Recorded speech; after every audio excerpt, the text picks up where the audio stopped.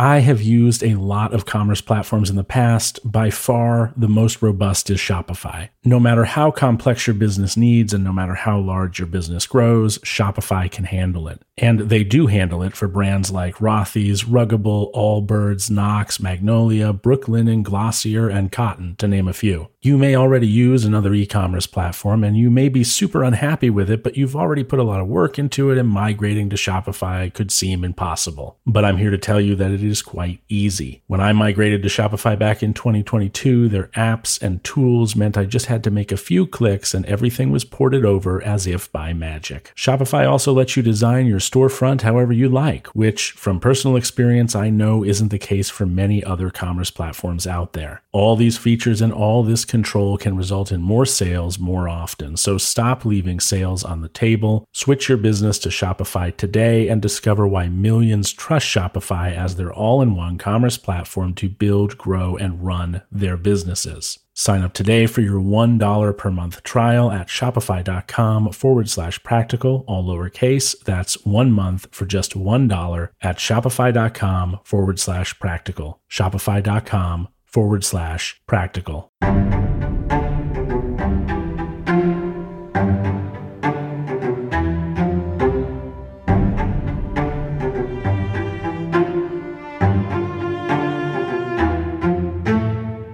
Hey there, Prakaptan. In today's episode, we're going to be talking with Anya Leonard of classicalwisdom.com. There are a lot of references and things noted in this episode that I'm going to link to in the show notes. So if you're not someone who usually checks the show notes, you should make time to actually check them for this episode. And if you're someone who's like, what are show notes? You've really been missing out because there's always a description and a collection of links below every episode in whatever podcast player you're using to listen to this podcast. So check the show notes of this episode and, in the future, check them in general. There's useful stuff down there. But for now, here is my conversation with Anya Leonard of classicalwisdom.com.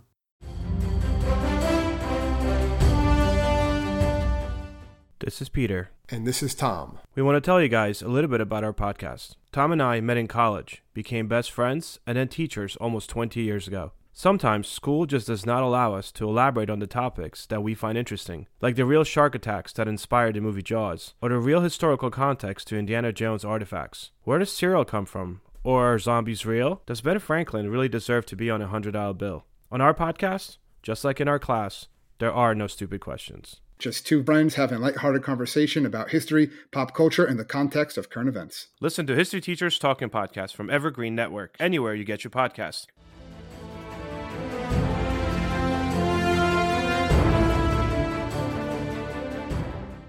I have used a lot of commerce platforms in the past. By far, the most robust is Shopify. No matter how complex your business needs and no matter how large your business grows, Shopify can handle it. And they do handle it for brands like Rothy's, Ruggable, Allbirds, Knox, Magnolia, Brooklinen, Glossier, and Cotton, to name a few. You may already use another e-commerce platform and you may be super unhappy with it, but you've already put a lot of work into it and migrating to Shopify could seem impossible. But I'm here to tell you that it is quite easy. When I migrated to Shopify back in 2022, their apps and tools meant I just had to make a few clicks and everything was ported over as if by magic. Shopify also lets you design your storefront however you like, which from personal experience I know isn't the case for many other commerce platforms out there. All these features and all this control can result in more sales more often. So stop leaving sales on the table. Switch your business to Shopify today and discover why millions trust Shopify as their all-in-one commerce platform to build, grow, and run their businesses. Sign up today for your $1 per month trial at shopify.com/practical, all lowercase. That's 1 month for just $1 at shopify.com/practical. Shopify.com/practical.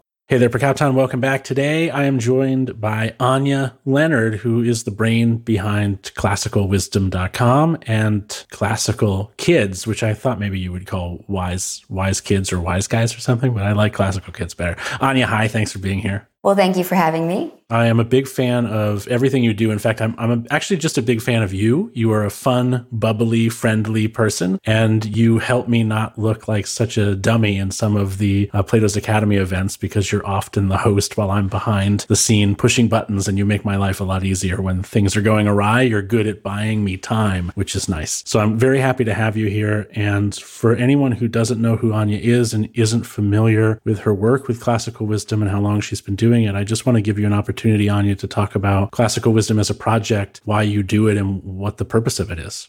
Well, yeah, classical wisdom started 10 years ago, so it's been going on for a while. And it was originally co-founded with a fellow named Bill Bonner, who runs a large financial publishing house called Agora.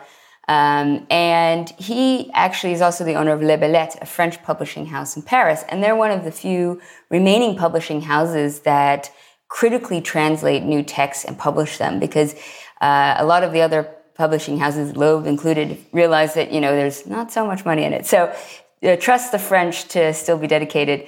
And so my initial project was, having studied the classics, having loved ancient philosophy and history, to figure out a way to make the classics self-sustainable.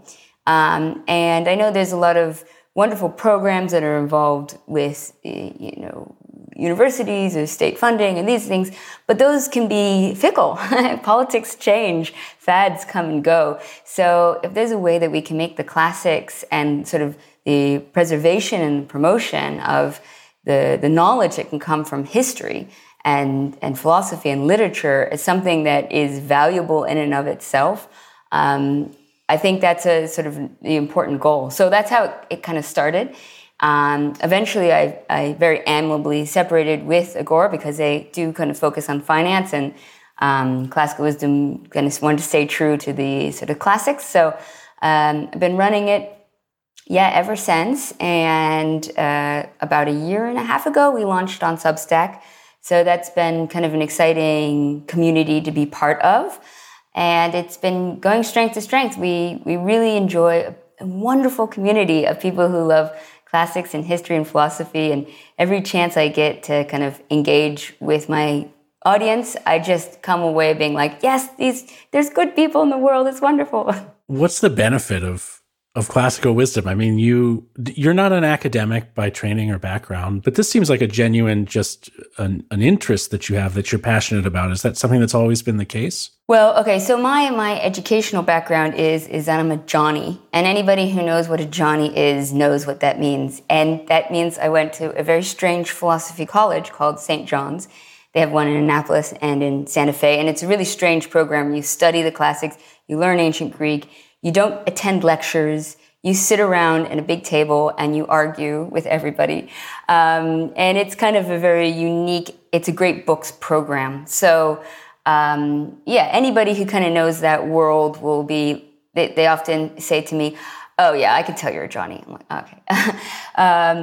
But what I think is the value, and this is an interesting kind of segue, because I once was talking to a professor who was like, oh yeah, Johnnies, you're one of those classicists who just think the classics are the answers to everything.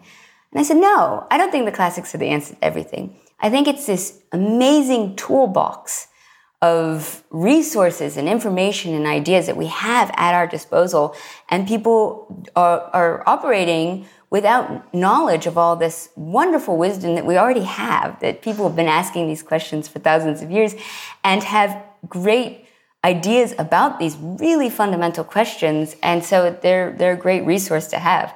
I actually ended up doing my master's in sociology, so a very different field.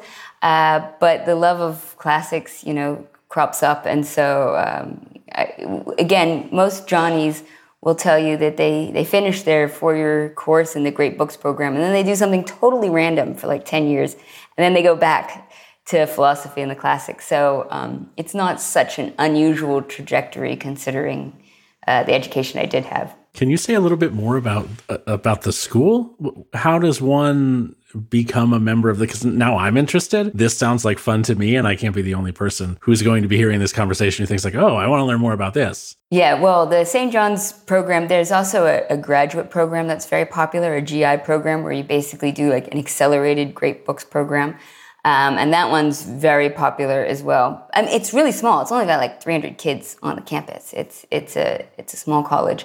And it's, there's a lot of really cool people I've gotten to interview over the years who are also Johnnies and authors and stuff like that. So it definitely is its own little world, but it's just, it's a normal liberal arts college, it just, I actually went to college, secondary school in the UK. And so I kind of wanted something very different. And so, ended up at St. John's. So what is it like now to have, you mentioned that you have a strong community at Classical Wisdom, but the truth is that you have almost 60,000 people who are reading your work every month. That's one of the largest Substacks that exists. I don't know if you know the stats on Substack subscriptions, but 60,000 is a very large audience. You're in an elite class of Substack writers. What is this like? I mean, are you the only one creating this content? You can't be. That seems insane. No, no. I've been working with teams of classicists and writers, and I have a managing editor. I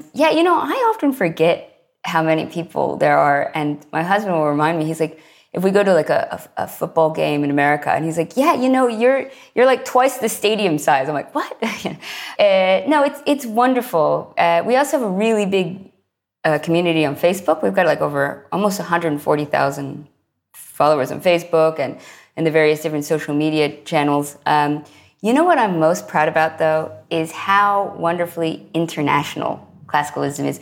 We're read in 178 countries, which just, as an international person myself, I love knowing that we're connecting people from around the world in a love of classics, and that it's kind of like this shared project of promoting and preserving humanity. And to know that people all over the world are interested in this, I think is kind of connects us in a really awesome way. My favorite thing about it is that while everything on this podcast is very related to Stoicism, maybe one relationship removed, if we have to talk about Cicero or we have to talk about Plutarch or something, we might get into something that's not Stoicism, but most of the time it's Stoicism with a mention of cynicism every now and then. But if I'm just looking at the front page of classicalwisdom.com, I've got Cicero, Ovid's dating advice, the conversion of Constantine, how important are dreams and should we pay attention to them, love tips from Lucretius. I mean, it is, and you and I were talking a bit before I hit the record button, people come into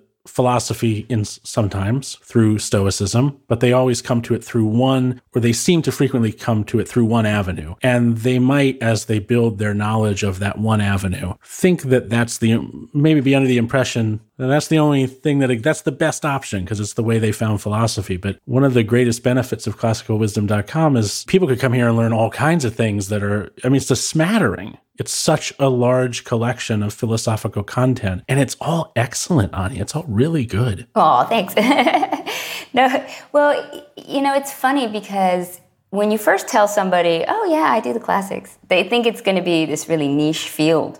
But we cover basically 12,000 BC. I try to do Minoans, Mycenaeans. And I still I love getting involved in the Babylonians and the Egyptians because it's not history doesn't have those neat delineations. Everybody's sort of influence. All the first philosophers in Greece had traveled to the East and to Egypt and places like that. So, it's always a bit of a continuation. But I like going from there all the way potentially to the fall of the Eastern Roman Empire. And then you cover the territory. We're going Hadrian's Wall, North Africa, all the way to India.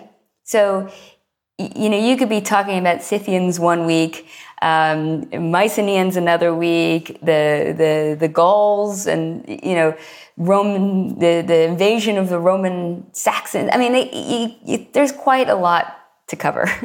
Or you could be talking about Lysistrata by Aristophanes. Never even heard of this. I assume it's a play. Oh, that's a great play.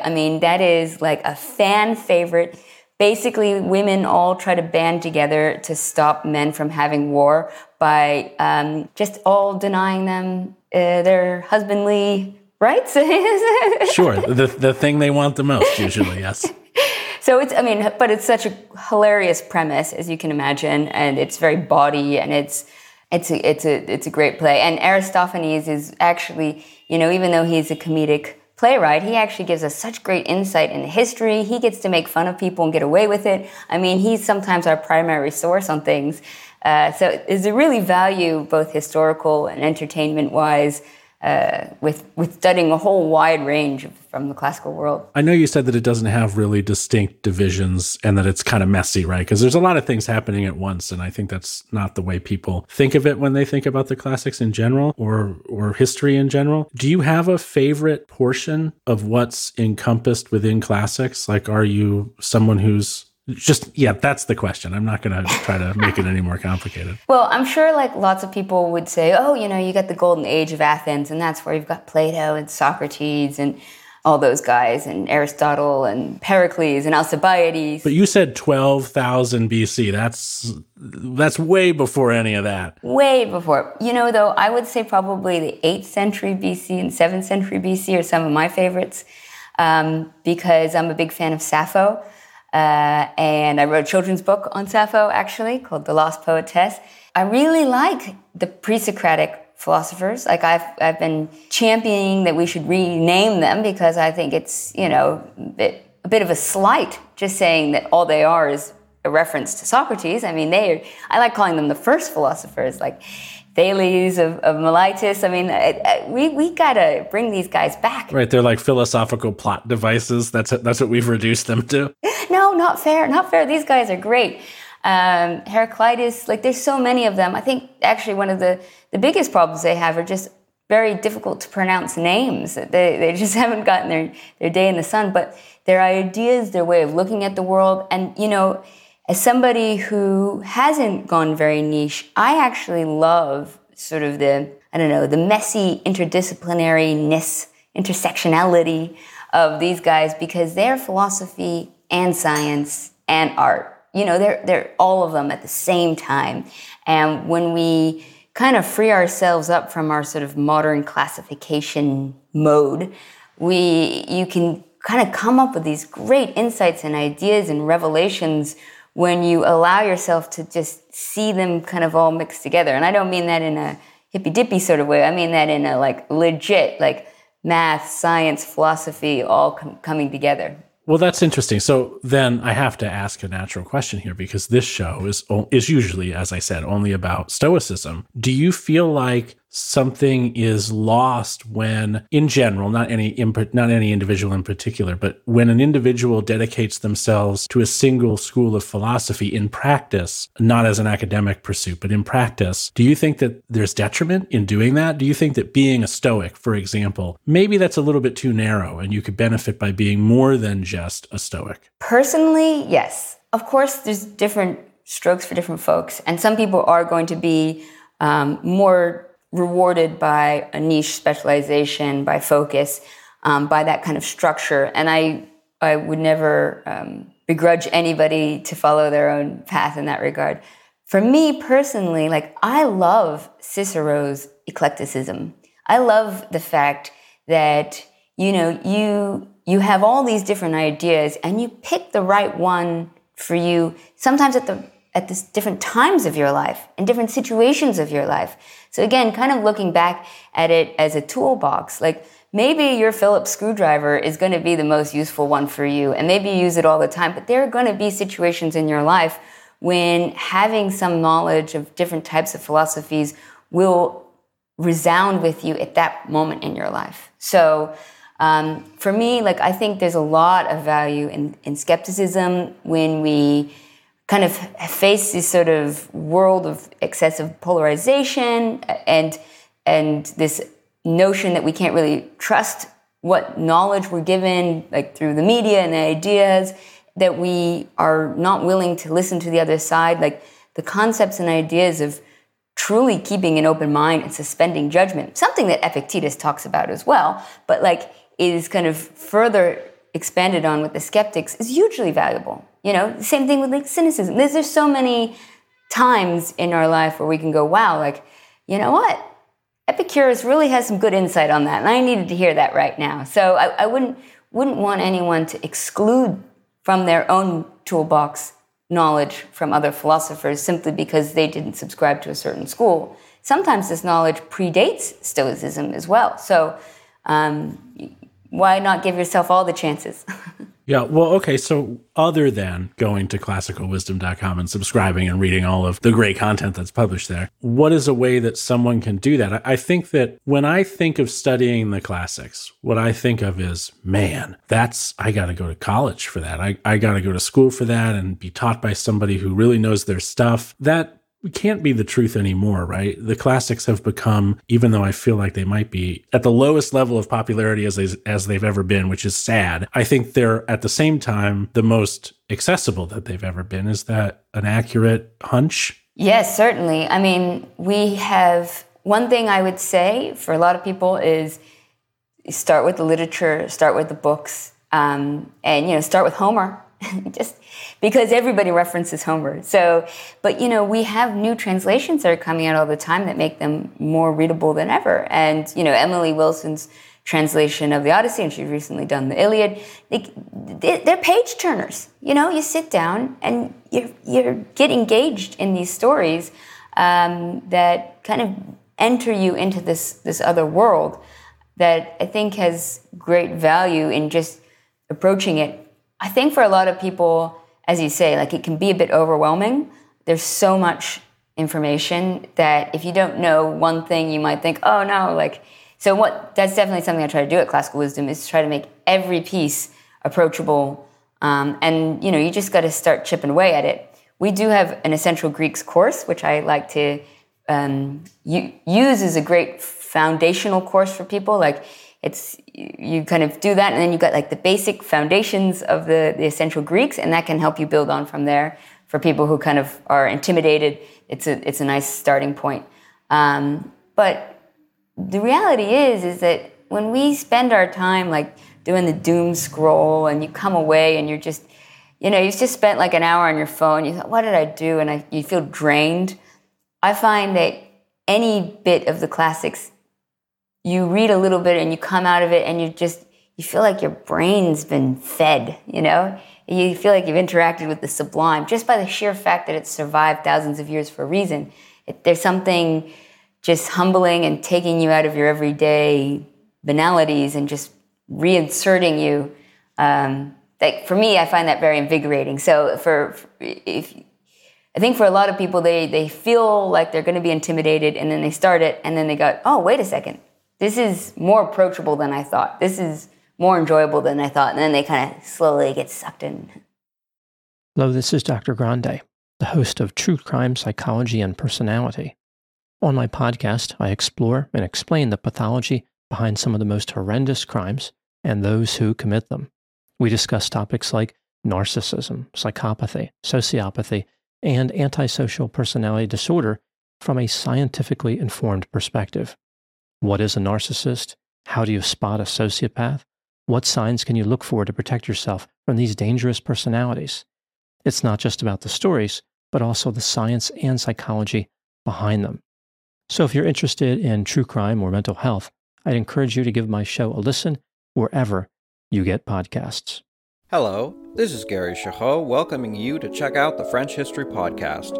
Our main show covers the history of France from the first humans until present.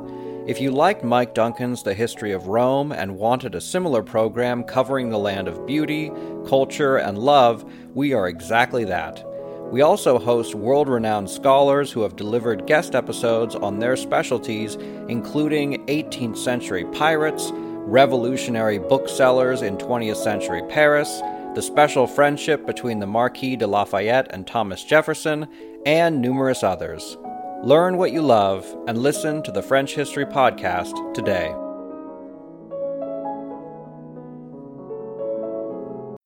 And what about the people who would say that, and I think there's some fairness in this criticism, maybe. I've heard it so frequently that there must be some justification for it, although I don't know what it is. What about the people who would think that there's nothing that the past has to teach us, and as far as the classics are concerned, because it's so far removed and detached from the realities of today? I think one of the criticisms I hear a lot is it's a bunch of dead white men. And what do dead white men know about the struggles and difficulties that face a lot of people, regardless of what sex or nationality or race they are today. Do you have a response to that sort of criticism? Sure. I feel like there's two critiques there that maybe require different responses. Yes, please. So, I mean, one thing for sure is when it comes to like the dead white guy category, the ancient world is extremely diverse, and that kind of categorization doesn't fit.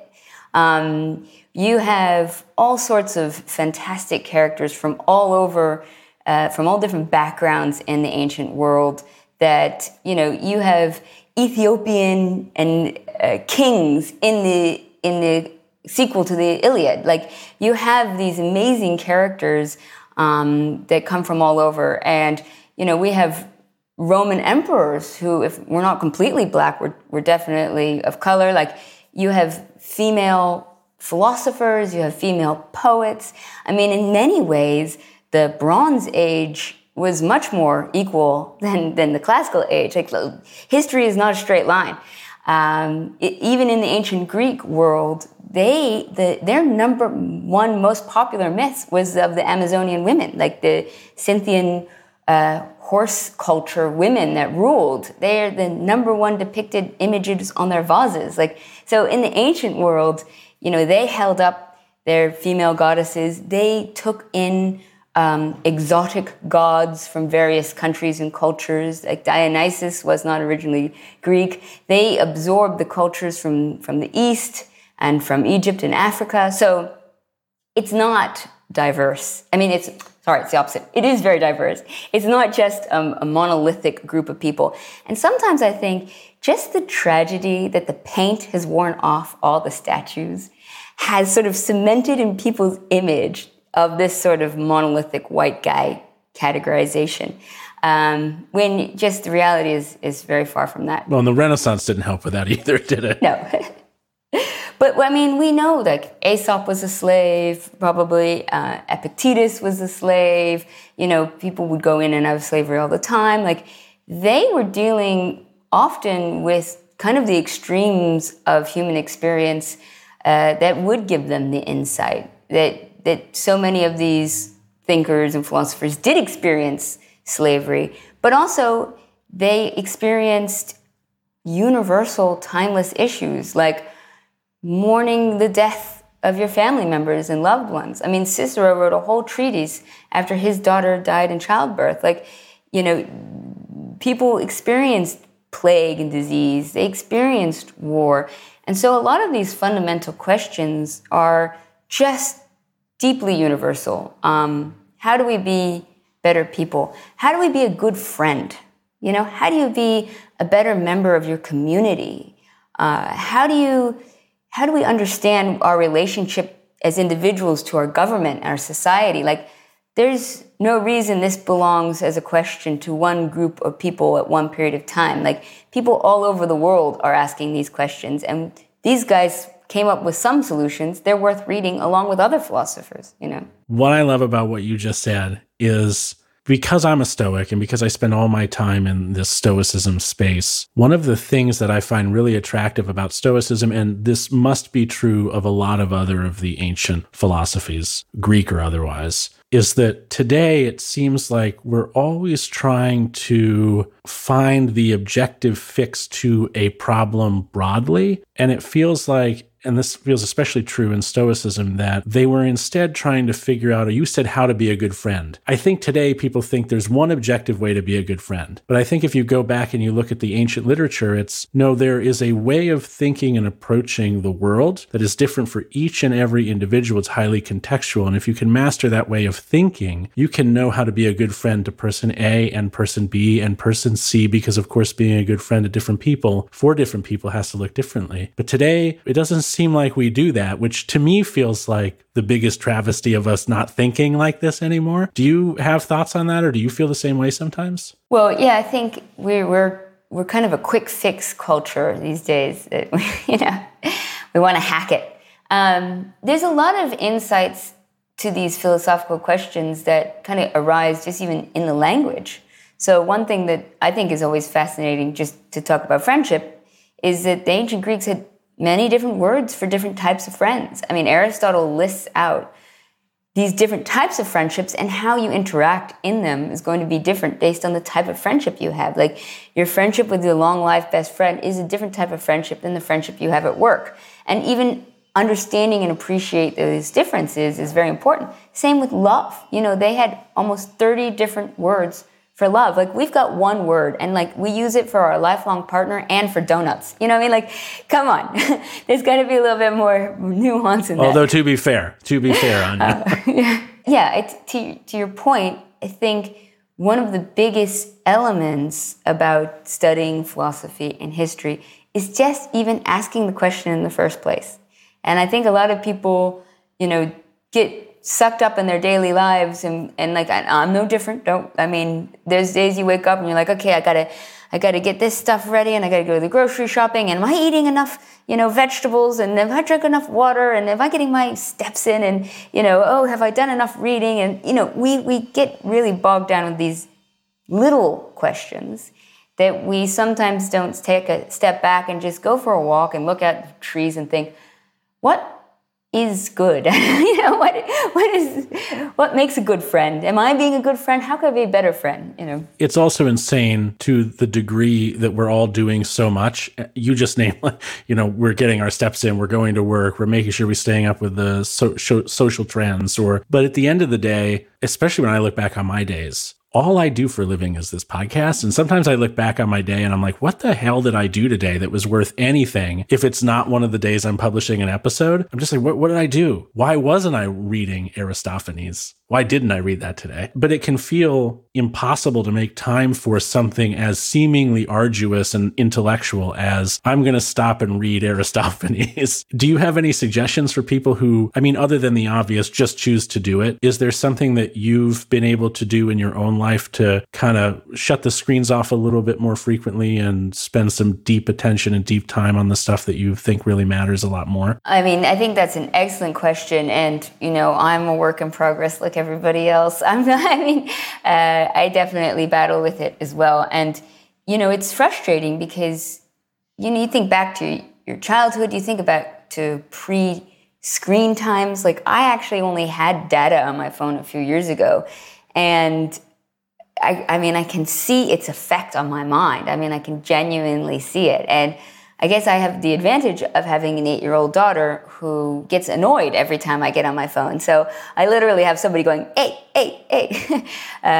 Good reason to have children, if for nothing else. But yes, I mean, trying to avoid the screens, when you look at your screen time at the end of the week, I mean, there you get your answer of how much you use. And I think the important thing to remember, and this wasn't an exact Aristotle quote, it was like kind of a rewritten of his words, is that, you know, excellence is a habit. You have to change your habits. And it's the little daily stuff you do every day. And, you know, I say to my daughter, hey, play your violin only for 5 minutes every day. Just start. And 5 minutes is an achievable amount of time for anybody to start doing a thing. Like, all right, I'm going to read just 5 minutes even. But the second you start doing it, you obviously do it for longer. So as long as you allot 5 minutes in your mind, you'll find 20 minutes that you didn't know you had. Yeah, it is funny. It's like a trick you have to play on yourself, because when you interact on, not to pick on TikTok in particular, like I'm not trying to make a political statement, it's just the first social media platform that came to mind. There's this immediate gratification that happens with engaging with TikTok as soon as you hit start, right? Or as soon as you open the app and you start scrolling, you're getting some sort of chemical response that is amazing and it's quick. Whereas playing the violin or reading a book, you have to get to the point where something clicks and then you get that dopamine hit or whatever it is. And it is, a lot of people say social media and these sorts of instant gratification things are like an addiction. And until recently, I don't know that I really agreed with that. I thought that was being hubristic. But older I get and the more difficult it becomes, even for me as a grown person who does care about these things, to spend an hour doing something that doesn't provide instant gratification and to instead choose to spend that time doing something that does. I think it is very much like an addiction. And it's a difficult one to do anything about because I don't think people view it as one really. Like, I don't think it exists in the DSM as like an actual addiction, right? That there's treatment for, or maybe it will soon. I think there is actually. I think there's like clinics in Asia, like Japan and Hong Kong and places like that for kids who have addiction to the internet. We got to bring some of that stuff west, maybe.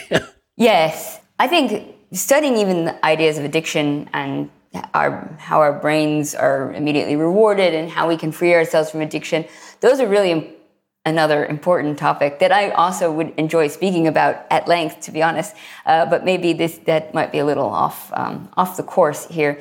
But one of the biggest things I think of is the need to sometimes take a step back and see the forest from the trees. And that's like, I always say, one of the things I love about, say, New Year's Eve and such is I like liminal phases. I like moments of ritual where we step back and we like write down your goals for the year and all that kind of stuff. And we sometimes have to be reminded to do that. And that's valuable when we do, in part because when you're viewing how you spend your time, it's rather than giving up something as like the lack of doing something, it's the opposite way if you think about it as in you're putting instead time in a long-term goal that's more important. I don't know if I'm articulating that very well, but if for instance you say like, yeah, I want to read some of the original texts of Plato and Aristotle or whatever, and that's going to take me a lot of time. Like, I need to devote some time to it. Every time you're looking at TikTok, it's not like, oh, I've got to deny myself that. I'm like, I've got a higher goal, a better goal that's going to make me happier longer term. I struggled with that because I recently had to sell it because I moved across the Atlantic, but I had not too prior to that move just acquired the entire 52-volume collection of the great works of Western literature. And I was like, I'm going to read these. And I got to like volume 3 and I was like, no, this isn't fun. This isn't fun. So I don't want to do it. And it's a severe struggle. This is Mark. And this is Wes. We'd like to tell you about Close Reads, a philosophy podcast where we comment on philosophy texts in real time. We give you the experience of reading very difficult verbiage without you having to actually do that. We cover the big names and the figures you've always wanted to know more about. And share our insights from 15 years running the Partially Examined Life podcast, downloaded over 50 million times. Join us on Close Reads.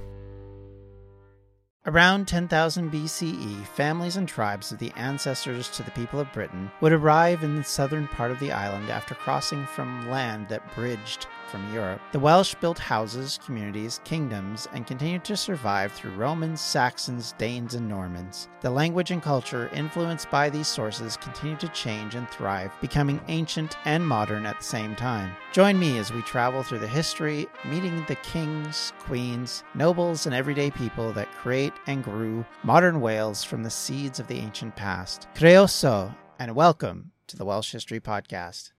Maybe that's actually a good segue to one of the other things that we wanted to talk about today, which is maybe it's too late for us, right? Maybe if you're over 20, you're doomed. This is just the reality. But some of us, my son is coming into the world this April, and it's the first kid I've ever had. So one of the things I'm most eager about, although there's plenty of diapers and less important things to do until I get to this point, is helping them to become like the person I wish every young person was, right? And helping kids to be better than my generation and the one immediately prior and the one immediately after seem to be shaping up to be. And you have, I mentioned it at the outset, but you don't just have classicalwisdom.com, you have Classical Kids. Is that classicalkids.com? Well, it's actually Classical Wisdom Kids. I've actually just rebranded it to Classical Kids.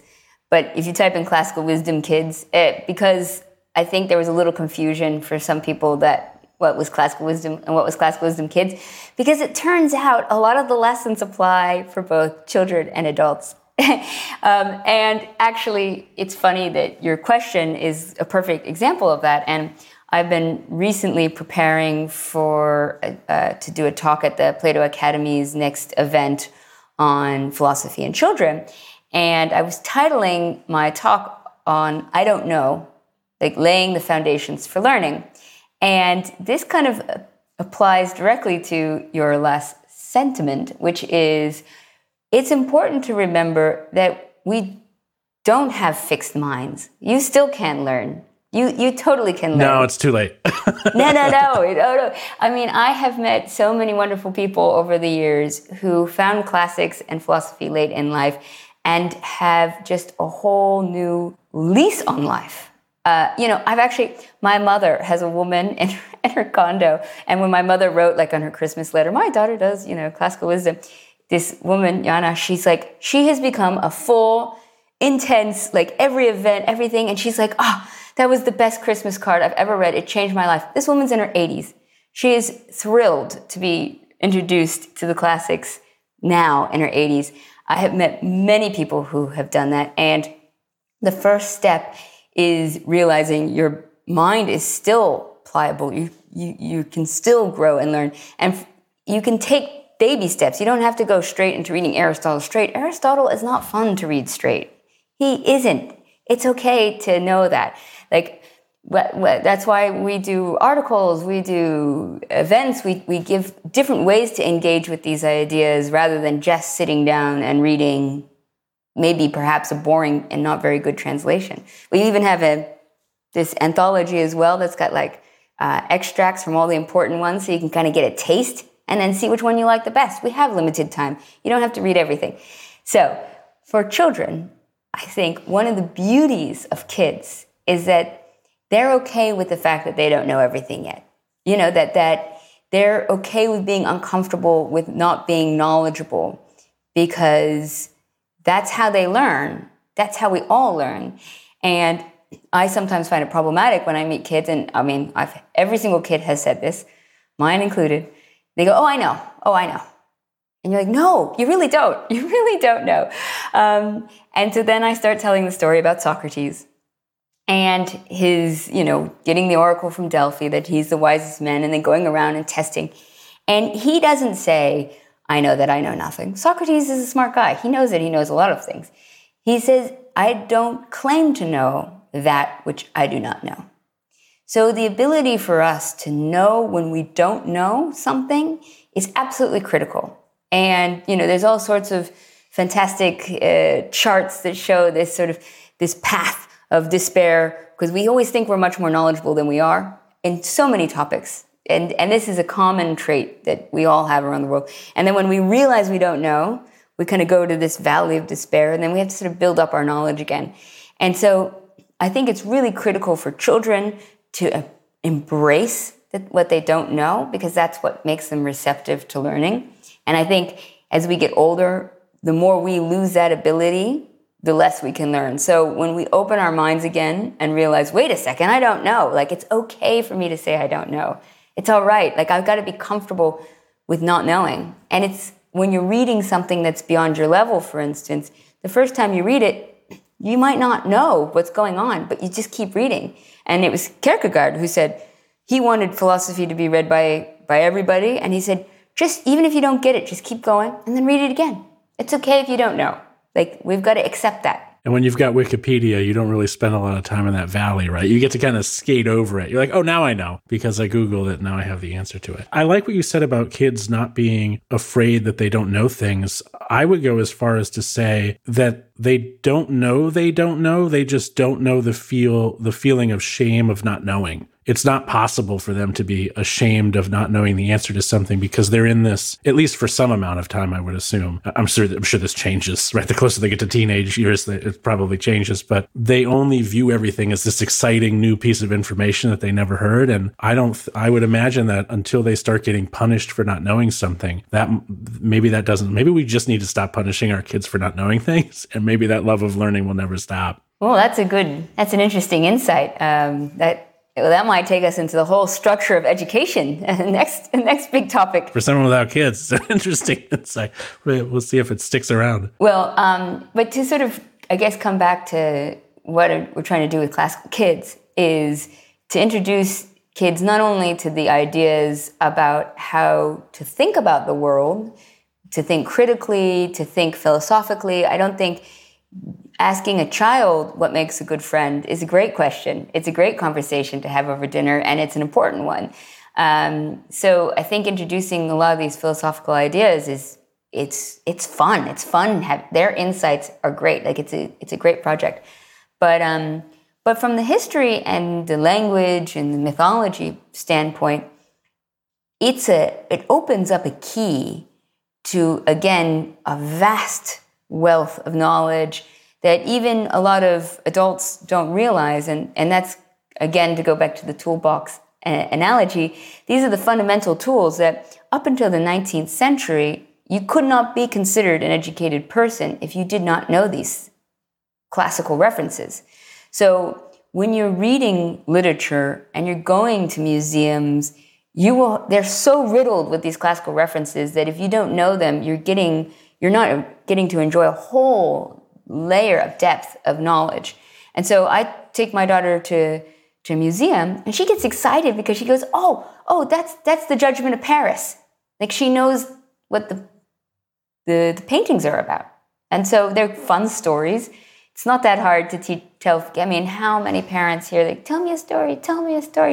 I can't think of them all. It's great. I've got a whole book of stories I could just tell her. And then later on, she's reading Nietzsche at some point, I'm sure. And she's like, yes, of course I know who Apollo and Dionysus is. So maybe the key to people eventually not feeling that valley you mentioned, that valley of despair, I think maybe the way that we keep that as shallow as possible is to just introduce people at as young an age as possible, these really do I want to say historical? Do I want to say fundamental? Just these things to familiarize them with things that will make no sense to them then, but that they can keep in their memory as they age, that might help them to feel more comfortable in a museum than they would if they'd never heard that word. And the thing that I thought of when you were saying that was how much of a role Calvin and Hobbes and the adventures of Tintin played in me having a good vocabulary and being able to connect references as I became a teenager and someone in my 20s. And I don't think if I hadn't had those large vocabulary words and those historical references that I didn't really fully understand as a kid then, I don't think I could have ever come to appreciate those things I learned later. Like, they were foundational before they were useful. Does that make sense? 100%. And I am a huge Calvin and Hobbes fan, so definitely respect. I think you can introduce these ideas, and it just means that later on in life they're not intimidated. And I do want to just make a point that, like, there's not just one ancient history to engage with or one set of philosophies. Like, I personally know a lot about the classical world, but like, my family's, originally Norwegian. We grew up with Norse mythology. My mother studied Indo-Urdu in college, so we always got a lot of Indian mythology. And I lived in Mexico. I love, like, studying the Aztecs and going down the Incas. Like, you don't need to pick one history or one time period, but the sheer act of engaging with history and philosophy is critical. It opens up a whole a perspective of thinking about your modern issues.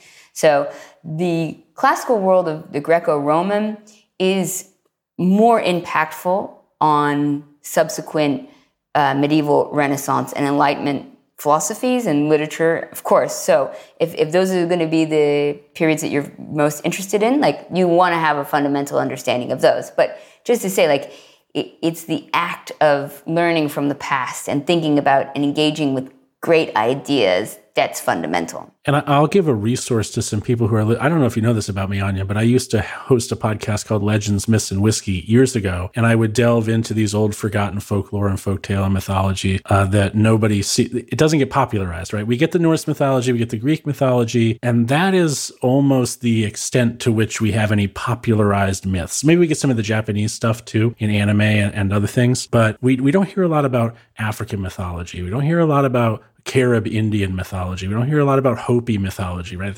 But those things exist. Those things are cataloged. And one of the places you can find them is sacred-texts.com. They have a huge library of, like, all the stuff that is common and you can easily find, to a bunch of stuff that is really uncommon, like myths and legends from Taiwanese culture was one that I remember was really cool, about how the dragon ate the sun and the moon and then they fought. I can't remember the exact story, but that's a great resource. Do you have resources, Anya? I imagine you must have a ton. Well, I mean, yes, there's everything online. To me, like, what I love we're kind of avid travelers. So I kind of like learning about different things whenever we're in the country. And the cool thing is that just local myths, you find like a lot of recurring themes and ideas. And recently we were in Georgia, in the country, and Armenia, and I was surprised by how many of like the really old myths in Georgia like kind of had similar Greek themes and similar Viking themes. So, for me, it's just getting to know each country and culture as best you can. You mentioned it having a lot of themes. You've probably heard of Joseph Campbell and Hero with a Thousand Faces and how like it's the same hero story no matter what. The more you read mythology and folklore, the more you will realize that they are literally telling the same exact stories with a different cast of characters and with slight nuanced differences. And it really, one of the reasons I started that podcast was that I believed that a way to help people realize we're all the same is by entertaining them with stories from cultures that are different. Because if you can be entertained by another culture, it's hard to demonize it. You can start to see yourself in it a bit. And I love the idea of being able to see ourselves in the ancient literature and ancient wisdom. So I love what you're doing, Anya. And before I let you go, and just thank you a million times for being on the show and helping my listeners expand their brains beyond Stoicism, because I'm not great at encouraging them to do that. I want to give you a chance to talk a little bit more about the talk that you're giving next month. And then I also want you to share how people can find that introductory course that you mentioned, because I think that would be something a lot of, if not all of my listeners would be interested in. Thank you again for having me and giving me the opportunity to talk. Yes, Classical Wisdom, we have on our site there the courses, and it's called the Essential Greek Courses. So you can also go to courses.classicalwisdom.com and you'll see our Essential Greeks course. We did a series of symposiums in the past as well with Neil Ferguson and Edith Hamilton, all sorts of awesome speakers that we'll post up there as well. But just to say quickly to your point about Stoicism, I think Stoicism is awesome. There are a lot of times when I have found the knowledge of Stoicism just absolutely useful and practical and just exactly what I needed at that moment in my life. And I love the fact that it's become so popular, and I like to call it like the gateway drug into ancient philosophy. So I just think that sometimes the insights that we get from Stoicism, the realization that there are more insights like that out there, is exciting and exhilarating. And, actually, you mentioned we've got the Plato's Academy event for philosophy in children. I also have another event in March called Philosophy and Anxiety. And it's all about how anxiety has been treated by philosophy throughout the history. And we have included a Galen expert as well, a woman who simultaneously did her PhD in classics at Harvard while doing her MD in Harvard, so she's got an interesting insight. And Samir Chopra, as well as Michael Fontaine at Cornell. So it's going to be a really interesting way to look. We'll bring in Stoicism, but we'll also bring in Galen's insight from a medical perspective. We'll look at different philosophical traditions in the ancient world. And anxiety is something we all deal with at some point in our life. The great thing about philosophy is if you study it when you need it, great.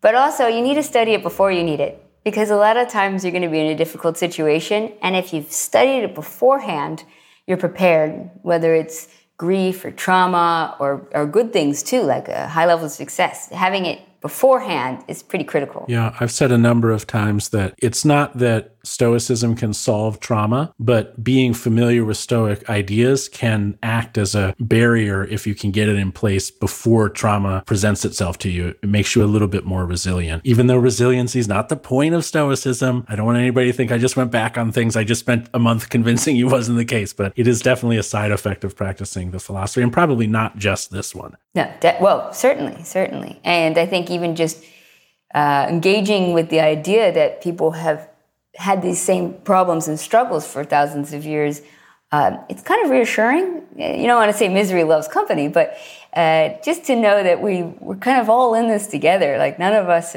are going to be excused from dealing with something difficult in our lives. So the more resources and kind of support we have, the better. Well, her name is Anya Leonard. She's amazing. She runs classicalwisdom.com, and you should go check it out and subscribe to it right now. It's free to subscribe to, which is incredible given all the value that it provides. Check out some of the courses at courses.classicalwisdom.com. All of these links will be in today's show notes. And until next time, Prakaptan, take care.